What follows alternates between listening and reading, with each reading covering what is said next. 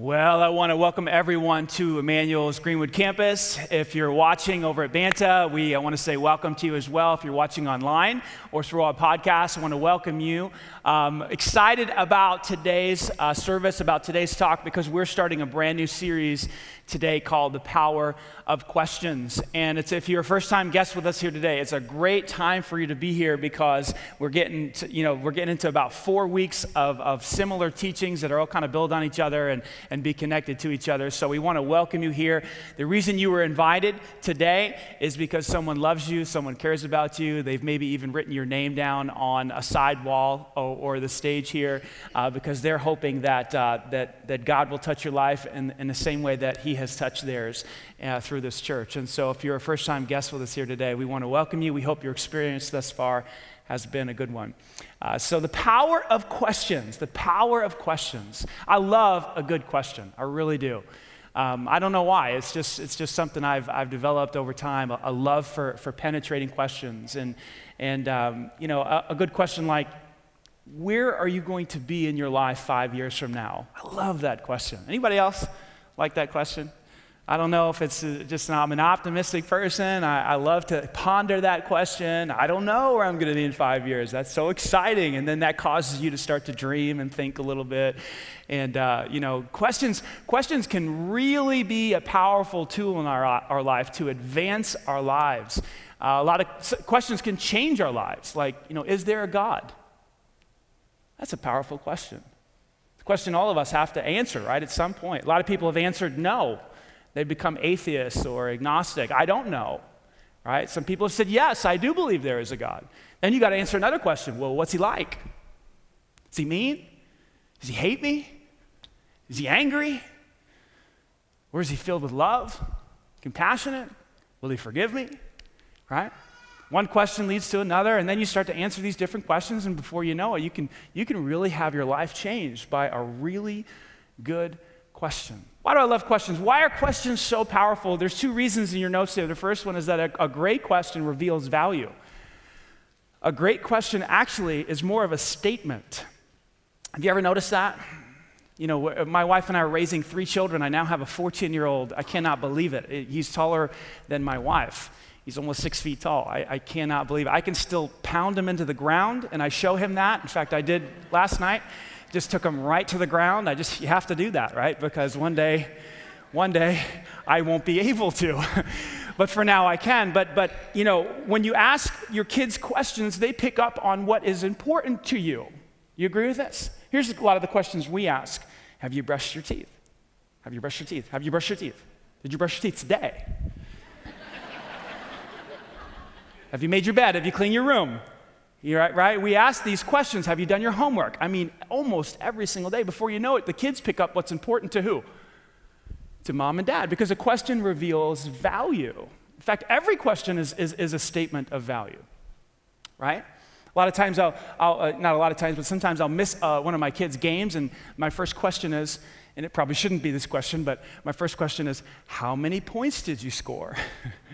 And so my sons have realized that what's important to dad is offense. And I really should be asking the question, how many assists did you have? That would be a better question, right?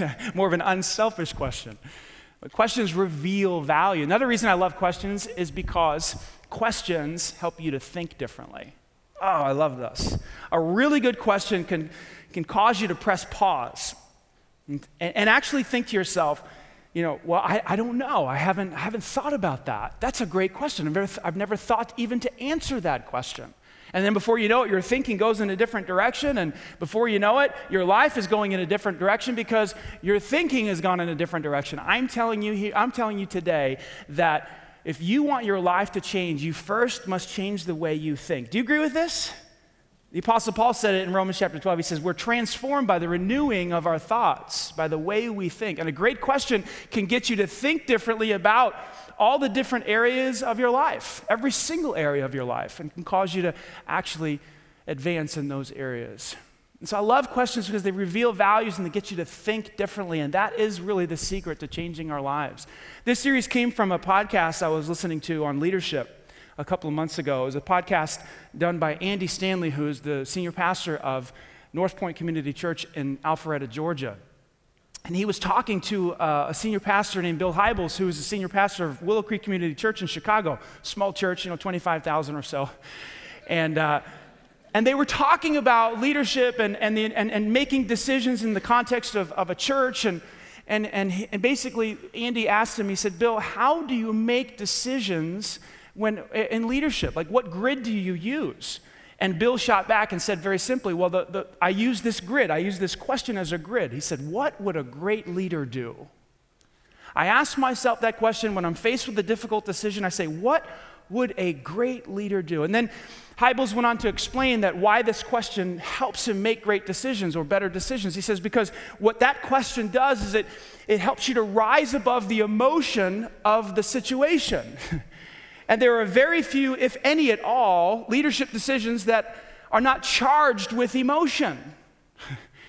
Have you ever noticed that? Is there anybody here who leads an organization or is in some type of leadership position? Every decision you make is charged with emotion. But when you ask the question, what would a great leader do? Well, that helps you to rise above the circumstances and rise above the emotions that are tied up in the circumstances. And then you can begin to see clearly above the fog, and then you could make a really good decision. In fact, Hybels went on to say, when you see a leader make a really bad decision, you don't ask the question, what were they thinking? You ask the question, what were they feeling? Because they were feeling fear, they were afraid, so they made the wrong decision, right? Because the emotions tend to cloud our thinking. This is why we make really bad decisions in relationships, because we think we fall in what? In love, and so we get stupid, don't we? We end up dating the wrong person. Why? Because we think we're in love. And then we end up marrying the wrong person. Why? Because we think we're in love, right? Because we're stupid. Because the emotions fog our thinking and we don't think clearly, right? And so I've started to ask this question in my own life as the leader of this church. And of course, I lead in a plurality of leaders with the elders, and we lead together. And every big decision we make in team. But I've started to ask myself this question, what would a great leader do in this scenario? And I've noticed something. I've noticed that it's helping me to rise above the emotions that are tied up in the situation.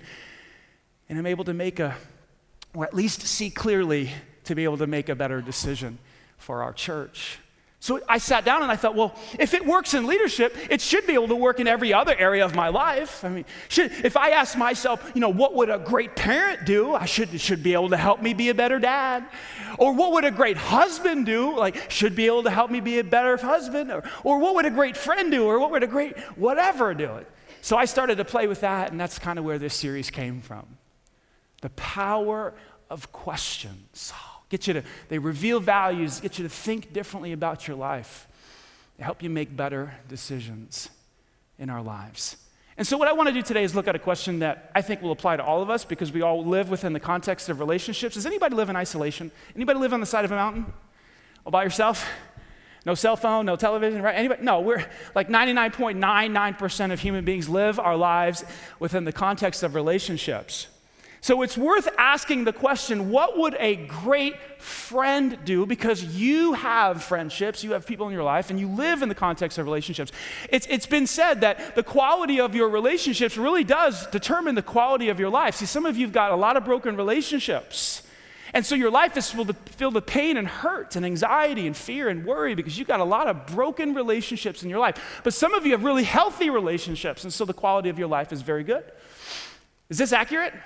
Am I accurate in saying that? Absolutely. And so it's worth pausing and saying, okay, well, if questions really do work and they help you, advance in your life, it's great. It's so wise to ask this question in the context of relationships. What would a great friend do? Now, before we talk about what a great friend would do, we cannot move any further without talking about some great friendships. Wouldn't that be fun? Check out these guys right here. Anybody remember these guys? Yeah, these guys didn't start out so well. In fact, we did a series called Walls last couple of weeks last month, and we talked about jealousy, the wall of jealousy. They had that wall because remember what happened? Buzz came into town, and Woody was, the best toy, the boy's little, his favorite toy. I can't remember the boy's name. Some of you know the movie, Andy. And then Buzz comes on the scene, and there's jealousy there, and they've got to go through this whole ordeal, and then in the end, they finally become best buds and friends, and they kind of save each other and all that stuff. What about this one right here, this friendship? Now, some of you, you've only seen Dumb and Dumber 2, okay? And that's a shame, because that's not even close to the quality of a movie that Dumb and Dumber 1 was. Some of you need, in fact, this is what your pastor's telling you. Tonight, you need to go home and rent Dumb and Dumber 1. It'd be a very spiritual experience for you. Now, no, I'm just joking. This one I love. These guys, Larry and Magic Bird, they actually were enemies. Not real enemies, but sort of when they were playing together, they went after each other, and they were competitors, and they were not friends. But then, age has a way of making some of that stuff go away. And so, but today they're actually really good friends. And they put all that stuff to rest, and they really love each other. And then, of course, we can't talk about great friendships without talking about these guys right here. Yeah. All right. See, that just warms your heart, doesn't it? You go back the first time you saw the movie or whatever, and great friendships. They're hard to come by, aren't they? Isn't friendship hard? Isn't friendship difficult because you and we're selfish at times? Isn't that why it's hard to find a great friend? Isn't that why it's hard to be a great friend? You're a jerk and I'm a jerk. Seriously, think about it. Isn't that why it's difficult? Because we got issues going on inside, whether it's ego or pride or jealousy or whatever the selfishness. It makes it really difficult to be a good friend or to have a great friend because of the stuff going on inside of us today. I want to ask a question today that's going to help us maybe propel us beyond that. C.S. Lewis was talking about friendship, and I love this quote. He said this. He said, "Friendship is unnecessary like philosophy or art." All he means there is like you can live without it. Like you need food and water and sleep to live, right? But there's some other stuff that makes life, that adds value to life. He says it's not necessary. It has no survival value. Rather, it's one of those things that gives value to survival. I mean, it's one thing to look at a sunset by yourself and marvel at it, but it's another thing to share it with a friend. It's another thing to go to a movie by yourself and enjoy the movie by yourself, and it's another thing to go with a buddy or two or a girlfriend or whatever, right? It's one thing to take a walk alone, it's fine, and then it's another thing to take a walk with a friend. This is why guys say, "Hey, you want to come over and watch the game?" It's one thing to watch the game by yourself, it's another thing to watch the game with a couple of friends. We don't need friendship necessarily, but friendship does make life richer. It adds value to our experience here on earth, much the way philosophy does, or art, or some other things. But the Bible actually takes it a step further. I believe the Bible actually argues that friendship is necessary for survival. Some of you are familiar with this passage. I want to work through it really quick. It's in Ecclesiastes chapter 4. It's starting in verse 9. Listen to what Solomon says. Two people are better off than one, for they can help each other succeed. In other words, you can go further faster if you got one or two really close friends in your life. Isn't that interesting? He continues. He says this, "If one person falls, the other can reach out and help. But someone who falls alone is in real trouble." Interesting. He says, look, this is part of survival. Like you can actually get help from a friend who loves you and cares for you when you fall. They can actually reach down into the pit and help you back up. Listen to what he says next. "Likewise, two people lying close together can keep each other warm. But how can one be warm alone?" Now, today we would say, well, go buy an electric blanket. And of course, we would be right. But they didn't have those back then. And some of you don't have access to, maybe not have access to electric blankets. Anyway, the point is that two people get together, they can make some warmth. And then this last one I want you to see is so important. "A person standing alone can be attacked and defeated, but two can stand back to back and conquer. And, watch this, three are even better, for a triple braided cord is not easily broken." I have a triple braided cord right here. And the reality is there's no way I can pull this apart. There's just I don't have enough strength. And what Solomon is saying here is that when you have one or two really good friends, when life is tearing at you and pulling at you, does that happen to anybody? Anybody have a friend with cancer? Anybody struggling financially? Anybody have a rebellious child of some sort or some type of problem going on right now that's just wearing you out? I have a friend whose husband just came off chemo. It's just the way it is at this point. Now it's just keeping him comfortable. Life has a way of just tearing at you. And all Solomon is saying is, listen, Guess what happens? When you have one or two really close friends in your life is stronger. You can get through difficulty easier. But when you're by yourself, watch out. It's tough. It's a tough road. Friendship. Ben Franklin, it was recorded at the signing of the Declaration of Independence. It was recorded that Ben Franklin said this: "We must indeed all hang together, or most assuredly, we shall all hang separately." He was talking about the colonies. He said, guys, we got to stay together, because if we don't stay together, if we're not unified, we're going to all hang. And he was talking about being hanged for rebelling against Britain. We don't really understand friendship anymore, at least I don't think, because our culture, especially the younger generation, even younger than the millennials, okay, the middle school, high school students, we think friendship is about having Facebook friends. Oh, I've got 2,000 Facebook friends. No, you don't. You don't have that many friends. That's not true. Those are not your friends. Come on. You need somebody to preach truth to you today. Don't think that you got that many. They're not your friends. You don't even know those people. Right? Oh, I've got so many followers on Twitter. They're my friends. No, they're not. They're not gonna reach a hand down into the pit and help you out. Your Facebook followers are not going to help you succeed, right? We've got a warped vision of friendship today because of all the social media things going on. So I think Solomon was prophetic when he said these words in Proverbs chapter 18. He said, "A man of many companions may come to ruin." Another translation, he who has a lot of Facebook followers is still going to die, okay? But, on the other hand, there is a friend who sticks closer than a brother. These two Hebrew words are close, but they're different. And God could have spoken through Solomon and used the same word, but he changed the word. This word has to do with a person who's maybe an acquaintance, somebody that you would know and recognize their face in the crowd. But they're not jumping down into the pit with you to pull you out when you have fallen. But this word here for friend, this word is one who loves deeply. You see the difference? You can have a lot of acquaintances and followers on Facebook or Twitter or whatever, but that doesn't mean your life's going to go well. But if you have one or two people who love you deeply, that's what makes life richer. That's essential to survival in our lives. It's worth asking the question, what would a great friend do? Because you need strength in this life. You need support in this life. You need protection in this life. Do you agree with me? Say amen if you agree with me. Amen. See, that helps. That helps the preacher when you agree with him. You can disagree with me too. Just send me an email tomorrow. That's fine. So let's get into this question. What would a great friend do? For all you note takers out there, we're going to jump into some notes here real quick. A great friend would first of all sacrifice for you. When we ask the question, what would a great friend do? A great friend would sacrifice for you. I want to talk about the story of Jonathan and David.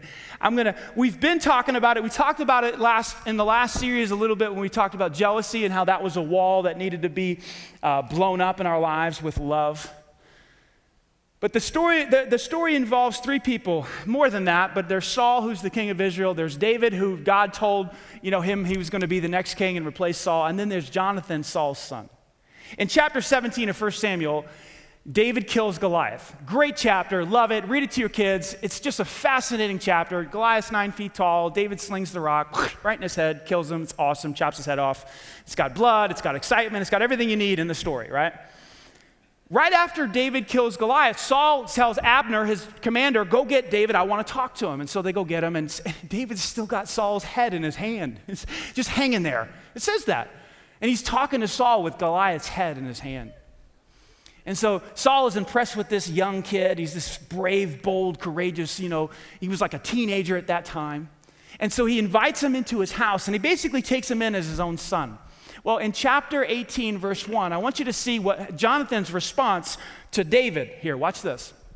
The soul of Jonathan, Saul's son, was knit together or knit to the soul of David, and Jonathan loved him as his own soul.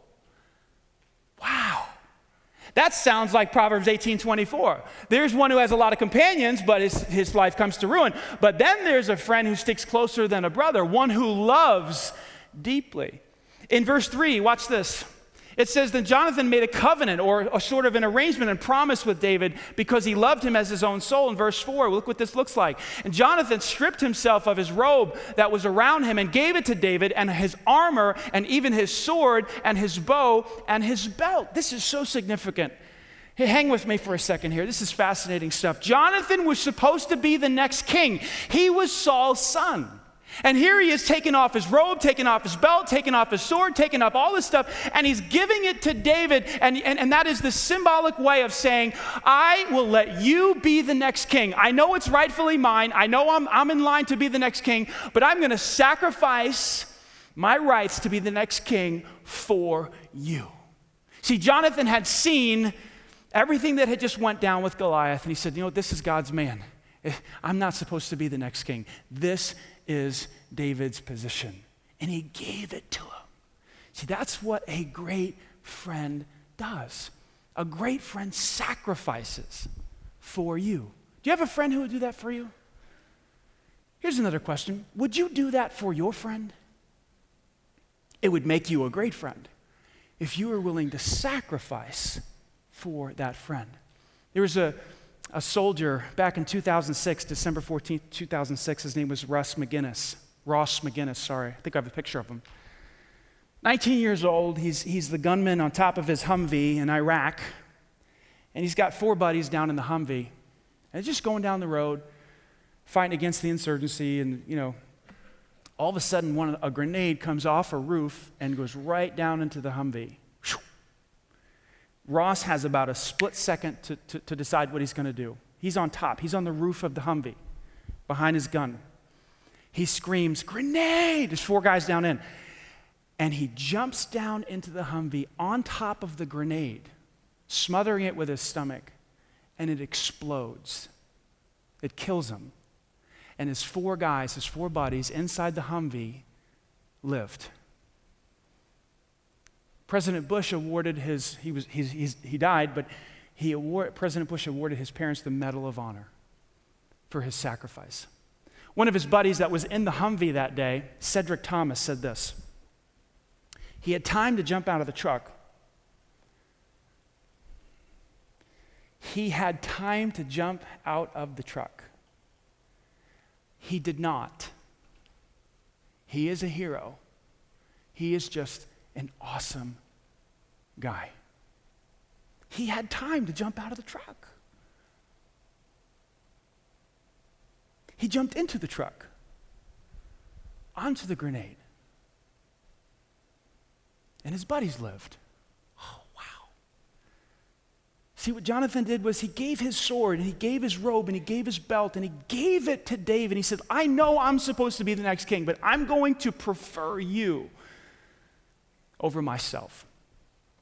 His father, I got a quote from his father, Ross's father, said this, I know medals never crossed his mind.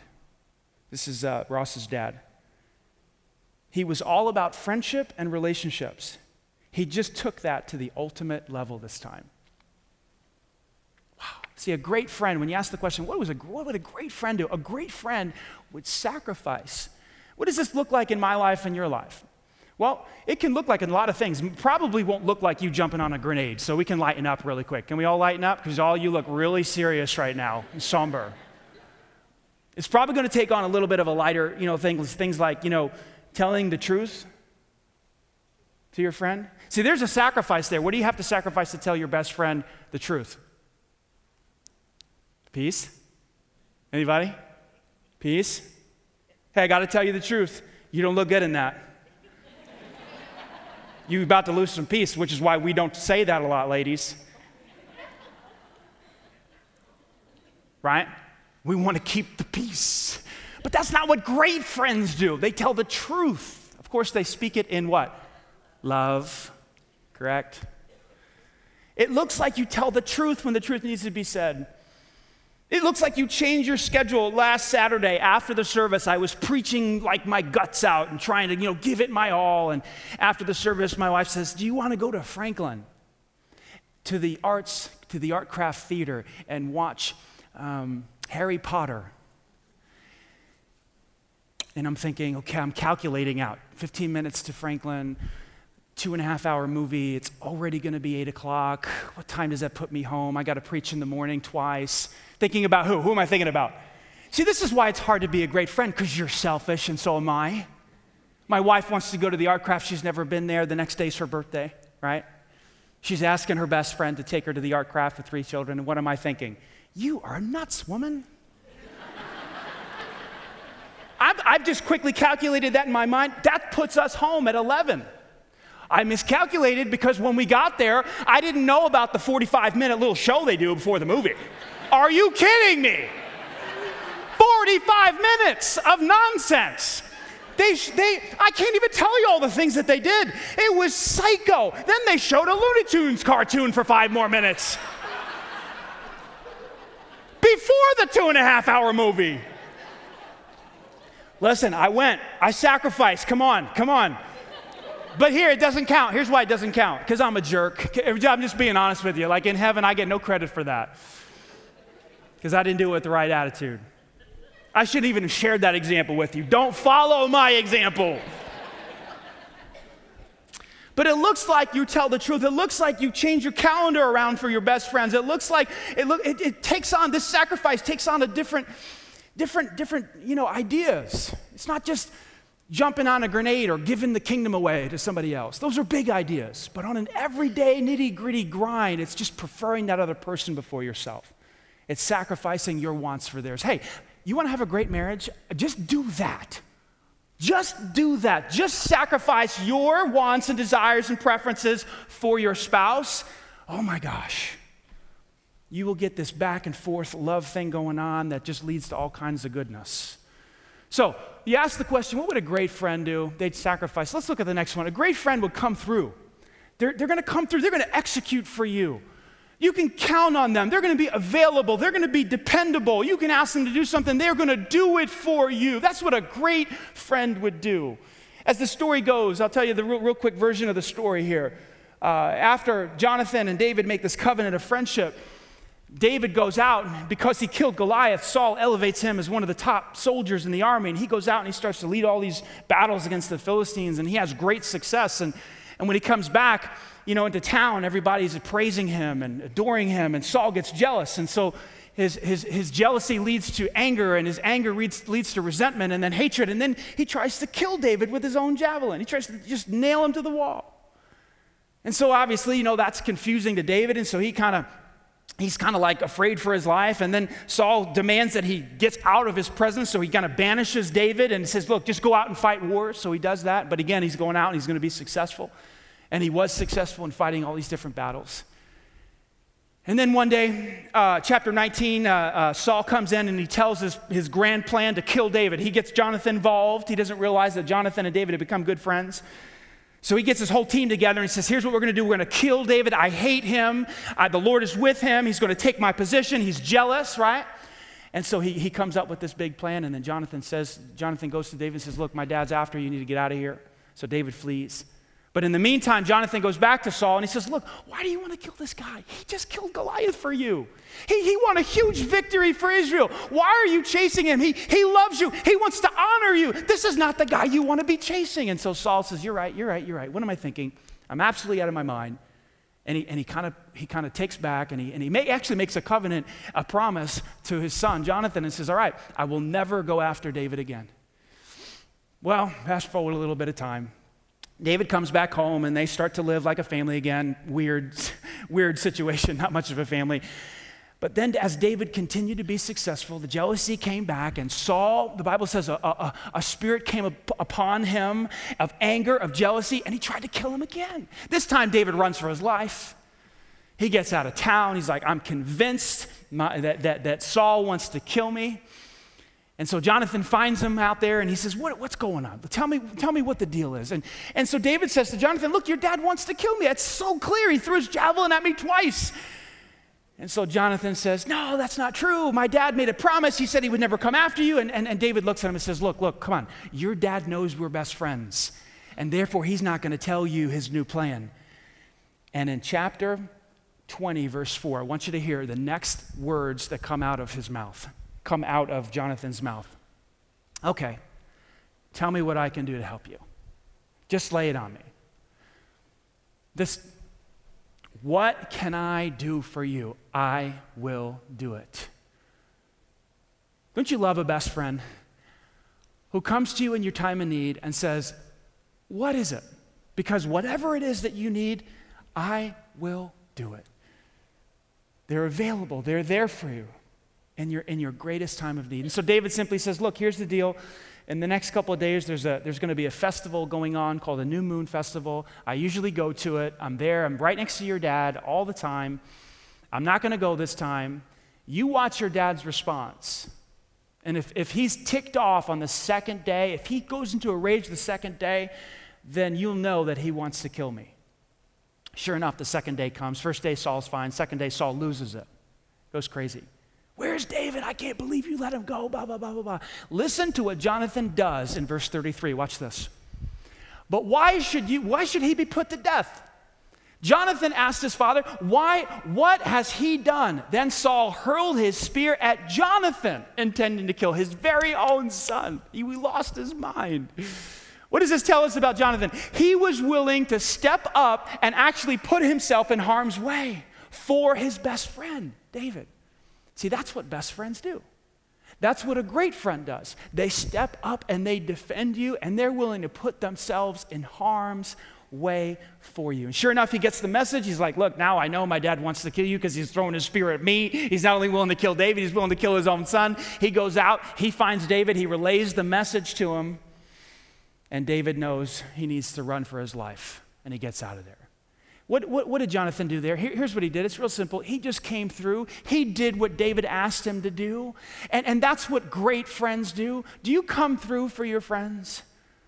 Like when they need you most, are you there? Do you execute for them? Listen, did they execute for you? Did they come through for you when you need them most?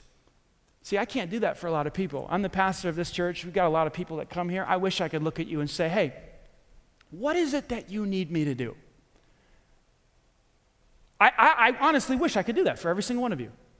Like in your time of need, what is it that you want me to do? I can't even make that statement to you. In fact, I regularly disappoint people when they come down front and they're like, we're in love, would you marry us? And I say no.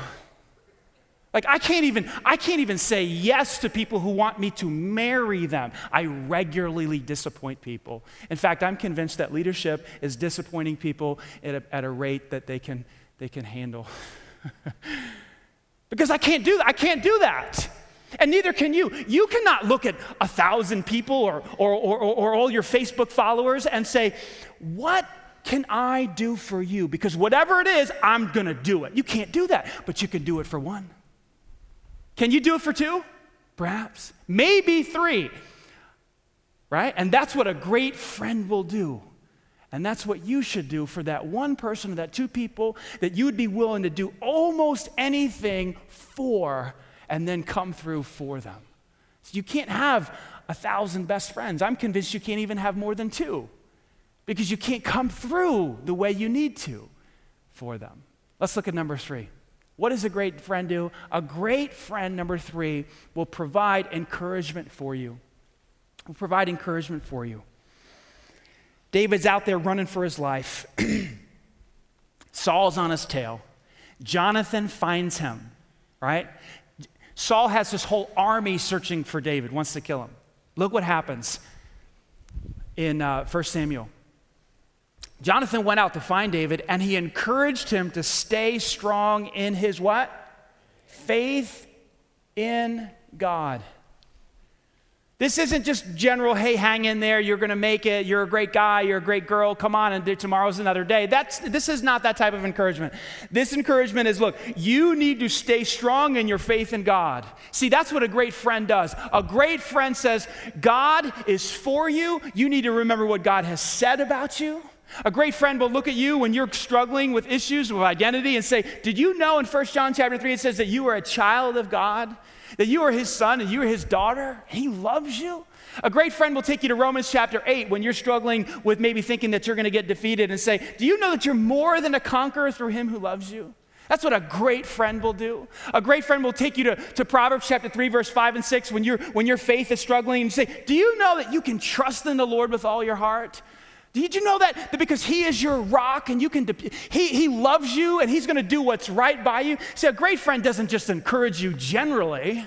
I mean, that's a positive thing. But a great friend will take you back to who God is and what God has said. Do you agree with this? Do you have any great friends in your life that in your time of need will take you back to God and say, do you understand that you can do all things through Christ who gives you strength? Do you understand that? That he loves you and he's got a plan for your life? That's what a great friend would do. And that's what Jonathan did to David. Because in this scenario right here, God had told David he was going to be the next king. He told him it was going to happen. But in the circumstances, David was being chased down by Saul's army. And isn't it normal or isn't it human to maybe question the things that you have heard God say to you before? I mean, you know God's for you, and you know God's maybe going to help you or whatever, and you know he's got a plan for your life, but the immediate circumstances look like the whole world is coming down on you. And you begin to doubt, and you begin to fear. Has that ever happened to you? It's happened to me quite many times. Like, I know I have a calling on my life to build a church, but sometimes the circumstances right in front of me look like this isn't going to work out. You ever been there? And then somebody comes alongside and says, hey, remember what Jesus said. Remember what you told me, God told you about building this church. Remember, and a great friend takes you back to God and encourages you to stay strong in your faith. Here's my challenge to you today. The scriptures say that a threefold cord is not quickly broken, that friends will strengthen your life. My challenge to you today is to be a Jonathan to somebody. Be a Jonathan. Be that friend who encourages another person back to God in their faith. Be that person who comes through in the difficult times when your friend needs you the most. And be that friend who sacrifices what's good for you for what's good for your friend. Is that fair? Is that a good challenge? Do you think you can do that? You can't do it for everybody, but you could certainly do it for one. And we get to practice this right away because some of you are married, so you get to go home and practice this on your spouse. So my homework for you, and I do love homework, it's essential that we have homework. Otherwise, you forget things and you don't put it into practice, and then what's the point anyway, right? My homework for you is to go home and try to take these three ideas of what a great friend would do and apply it to your friendships. Maybe just do one. And this week, try to sacrifice, come through, and encourage that friend in your life in their faith in God. Just see what happens. Be that person, right? And then try to find a Jonathan in your life who will do that for you as well. Today I want to close with a question from Jesus. That's always a good idea. He posed this question in the Gospels. It's recorded in several different places, but he said this. It's a great question. He said, "And what do you do, or what does it benefit if you gain the whole world but lose your own soul? What does it profit if a man should gain the whole world, like all the money and all the power and all the fame? Like, what does it profit if you gain everything that this world has to offer, but in the end you lose what's on the inside?" And I believe there was an eternal piece to this question. Meaning that if I live my whole life, or if you live your whole life trying to accumulate things and that this world has to offer and live according to the value systems of this world, but your soul is lost, what does it matter? Because your soul goes on to live where? Either one of two places. With God or without God. See, your soul is eternal. You are an eternal being. You have to understand that. You got to deal with this soul because it's going to go somewhere. It's going to live forever. You're not just going to go 6 feet under and then then that's it. You're over. That's annihilation. The Bible doesn't teach that. You are an eternal being. What does it profit if you gain everything in the world, but your soul goes on to live eternally separated from God? That would be such a tragedy. And so Jesus comes and he says, hey, it didn't have to be that way. Like, in fact, I sacrificed my life so that your soul could live eternally with me. Jesus actually said about his own life, there's no greater way to reveal love or to show love than when a person lays down his life for his friends, than when a Russ McGinnis dives on a grenade so his buddies could live. Like, there's no greater picture of love than for a person to lay down his life for his friends. And that's exactly what Jesus Christ did on the cross for you and me. He sacrificed his life so that we could have eternal life, so that our soul would go on and live eternally with God. There's some of you here today, you need to make sure it's well with your soul. You need to make sure that your soul, upon death, will go on to live eternally with God. You say, how do you do that? Put your faith in Christ. Put your faith in the one who laid his life down for you at the cross. And when you do that, your sins are washed away and you receive eternal life and you become his child, and it is well with your soul. If you'd like to do that right now, I'm going to invite you to close your eyes and bow your head. I'm going to invite you to pray a simple prayer of faith, reaching out to God, reaching out to Christ for the forgiveness of sins. He asked this question: what does it benefit a person if they gain the whole world but lose their soul? Right now, you're taking care of your soul by putting your faith in Christ. Let's say this to him right now. He's listening. Dear Jesus, I believe you died on the cross for me. I believe you gave it all so that I could be forgiven. Please wash me, cleanse me of my sin, and make me your child.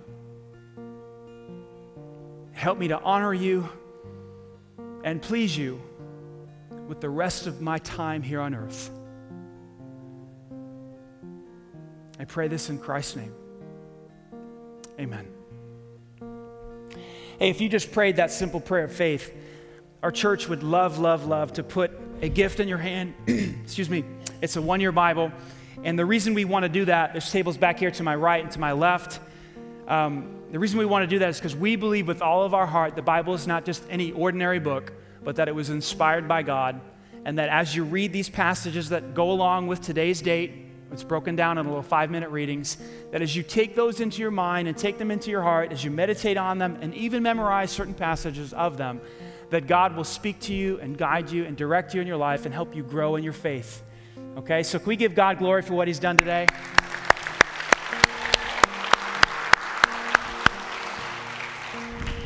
As you walk out here today, be a Jonathan. Just go after it. Ask yourself the question, what would a great friend do? And then when you get that answer, man, go and do that and see what happens. You're going to be talking about this in your small groups this week, dissecting it, unfolding it, applying it. My hope is that you'll be in a group or get in a group and talk about this stuff, and that's where the real change happens. So let's go ahead and pray. God, thank you so much for the power of questions. You use them, Jesus, you actually would use them to get us to think differently, to get us to change, to get us to move in a direction that you wanted us to move. And so thank you, God, that tonight we looked at a question about friendships. We all live in the context of relationships, and life is always better together when we have strong friendships. Help us to apply some of these principles we learned from David and Jonathan today. And may we give you all the glory and all the honor. It's in Christ's name we pray. Amen. Hey, if you prayed to receive Christ, please go grab a Bible right now back there. There's friends, they'll put one right in your hand. God bless you, and we will see you next week.